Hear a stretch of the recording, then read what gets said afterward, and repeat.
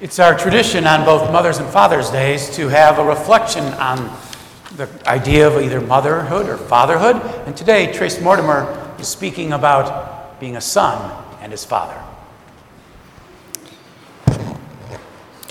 Good morning. Happy Father's Day to all. My name is Trace Mortimer. I'm going into my junior year at Miami University in Ohio, and I was asked to speak about my dad on his special holiday and all that he's done for me and all that he means to me. So I'll start with all that he's done for me. At first, when I thought about this, nothing really came to mind.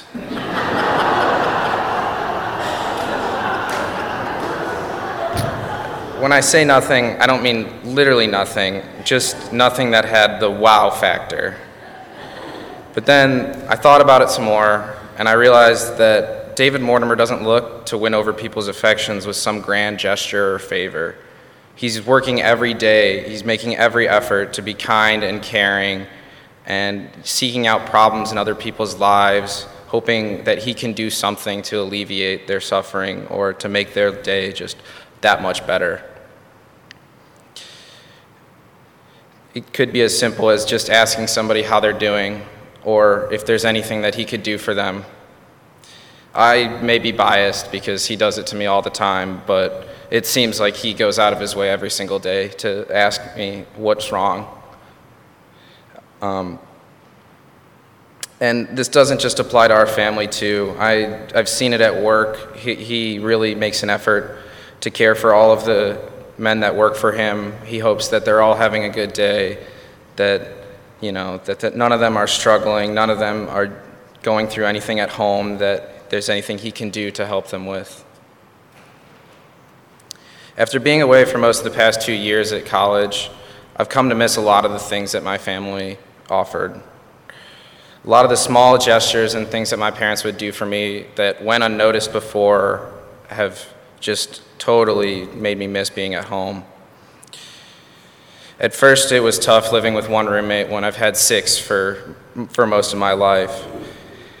And the things that I missed were not having no hot water in the showers or being woken up by one of my brothers having some crazy friends over at 9 or 10 in the morning. But when my parents would come into my room and wake me up and tell me that I needed to go to school because I was going to be late, or waking me up in the morning and asking me what I wanted for breakfast.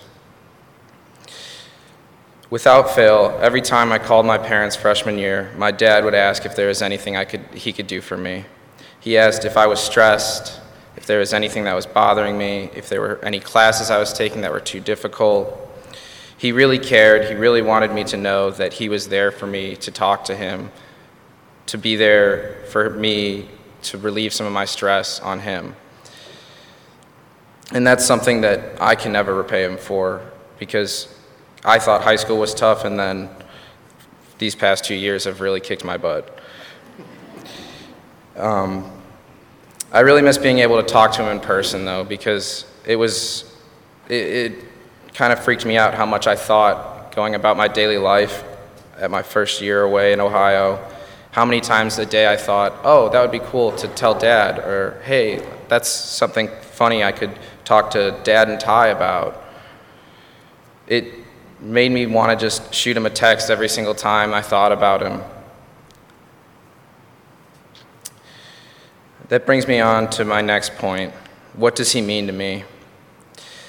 Thousands of thoughts raced through my head, but the one thing that I decided right away was that David Mortimer is much more than just a father to me. He's a friend who can goof around with my friends or make silly comments about something we see or crack jokes with almost the same sense of humor that I have. He's a leader for me and all those around him. For example, when I went on my first canoe trip, going into my sophomore year of high school, I found out that my dad was going to be one of the adults on the trip. And I'll be honest, I was not very happy. He kind of surprised me with the news, hoping I would be pleased, and I wasn't. Mike texted me and asked if I wanted to be on the same campsite as my dad, and without even thinking about it, I told Mike, no way. I regret that now, but I'll get to that in a sec. I really thought that it would just kind of be like having another dad on the trip. Like, for most of my PF trips, it was an escape from my family and a way for me to get a lot closer to the kids my age. When we got on the trip, though, the first or second day we were there, me and a friend canoed over to my dad's campsite, and he greeted us as we canoed up in the water, just the same way he'd woken me up for years. "Good morning. Anything I can do for you guys to make your day better?" And as familiar as it sounded, it was so different because we were in the middle of the Boundary Waters in Minnesota, not in my bedroom or in my kitchen. But it was the same man, the same heart, the same idea, the same concept that he wanted us to make us feel better. He wanted us to have a better day, and he wanted to do something for us to make it better. And that just made me see him with a whole different vision. At that point, I knew I had messed up not being on his campsite.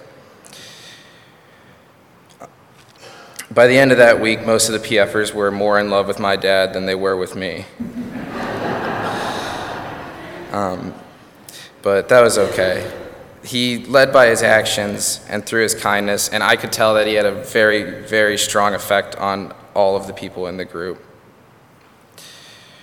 He always tries to walk with his head up high and lives by the motto, "Whistle while you work," always trying to make even the most remedial tasks enjoyable for his sons, like shoveling mulch or snow, which he always tries to turn into some sort of valiant quest, saying, "It's only you guys are the only 4 that can do it."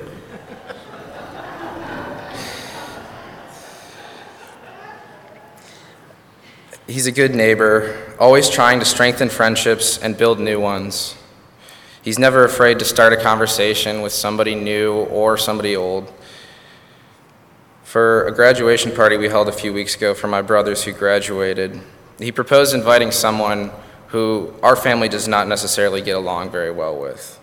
And this really surprised me because I just never would have thought that we could extend an invitation to them and try to make them a little bit happier, even though we don't get along with them very well. And I thought that really just displayed how truly compassionate he is and how he's always striving to make other people happy and to do things for other people, even if they're not the nicest person in the world. So when I thought what my dad's done for me, my answer wasn't nothing. It was everything. He's given me so much that I couldn't even put into words all of the things that I've learned from him. I'd never be half the man I am right now without his guidance and his path to follow. He's shown me so much in order to try and get me to be a good, moral, kind-hearted, respectful human being. He's my greatest role model and friend. He makes me smile every single day because he understands me and knows exactly how to get at me, figure out what goes on in my head, be it stress, sadness, guilt, or even anger. He does everything he can to share these troubles with me and help me fix them. And I don't know how to ever thank him for all that he does or all that he means to me.